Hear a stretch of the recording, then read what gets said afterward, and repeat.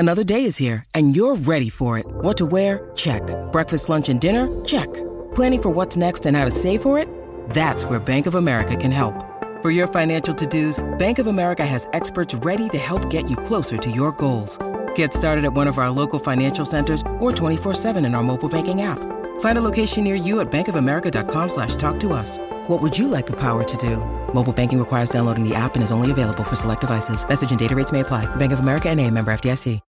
When you need mealtime inspiration, it's worth shopping Kroger, where you'll find over 30,000 mouth-watering choices that excite your inner foodie. And no matter what tasty choice you make, you'll enjoy our everyday low prices, plus extra ways to save, like digital coupons worth over $600 each week. You can also save up to $1 off per gallon at the pump with fuel points. More savings and more inspiring flavors make shopping Kroger worth it every time. Kroger, fresh for everyone. Fuel restrictions apply.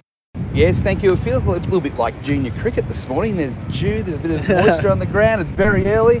I've got Alex Carey with me. Alex, this is looking pretty special here, isn't it? Even though we have had a fair bit of overnight rain. Yeah, it was, good morning firstly. Yeah, it was probably a bit of unexpected rain from my point of view. It was 35 yesterday, and then about 9 o'clock last night, heard the raindrops on the roof. And, look, I don't think it's going to impact the play today. And yeah, first day at Adelaide Oval was very exciting. Is it different for you? Obviously it's a home test. What's the preparation like in the build-up to a test, but even just on test morning? Oh, perhaps pretty similar. I think, going into the game, the guys are really calm and know what we need to get done. And then I guess morning of day one in Adelaide, it's waking up and changing a nappy and getting breakfast for the kids, and then start getting my head around playing and come on in, and here we are. So look, it's nice to stay at home through a test match. Keeps things really, I guess, normal, as opposed to staying in the hotel. But yeah, can't wait to get out here. Lots of family and friends coming along, so it should be a great day. Did you come here a lot as a kid to Adelaide Oval and watch Test cricket or one-day internationals? Yeah, I've been to quite a few international games, especially through my teens. I reckon a strong memory is Brian Lara's double 100. I think it was 2005. That's one that stands out.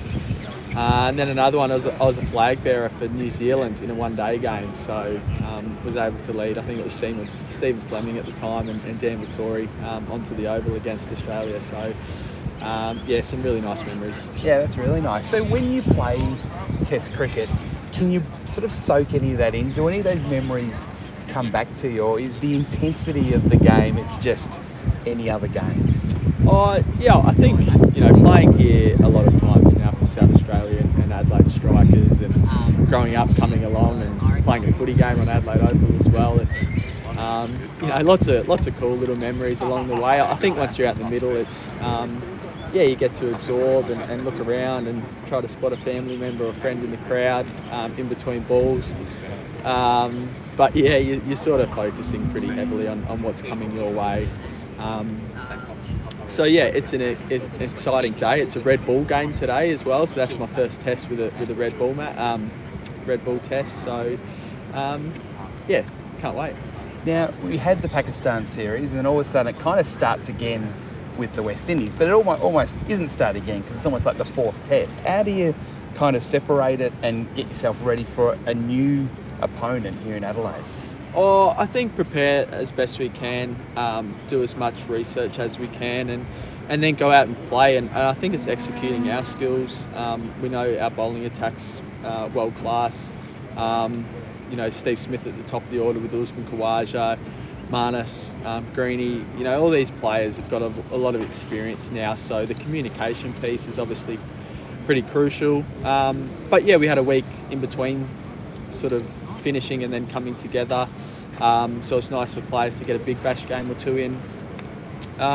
Things stay the same. It's a really nice environment at the moment. It's really calm, trusting our players to go out and execute our skills. And if we do get into trouble, we've seen players like Mitchell Marsh and Steve Smith, Joshua Hazelwood get us out of trouble at times. So another test match for Australia, new opponent, but the intensity from the group will definitely be there.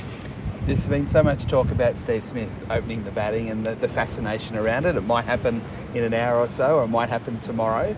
Has he done anything different preparation-wise? Does he bat earlier? Does he bat longer if that's possible in the nets? No, it's not possible. No, I don't think so.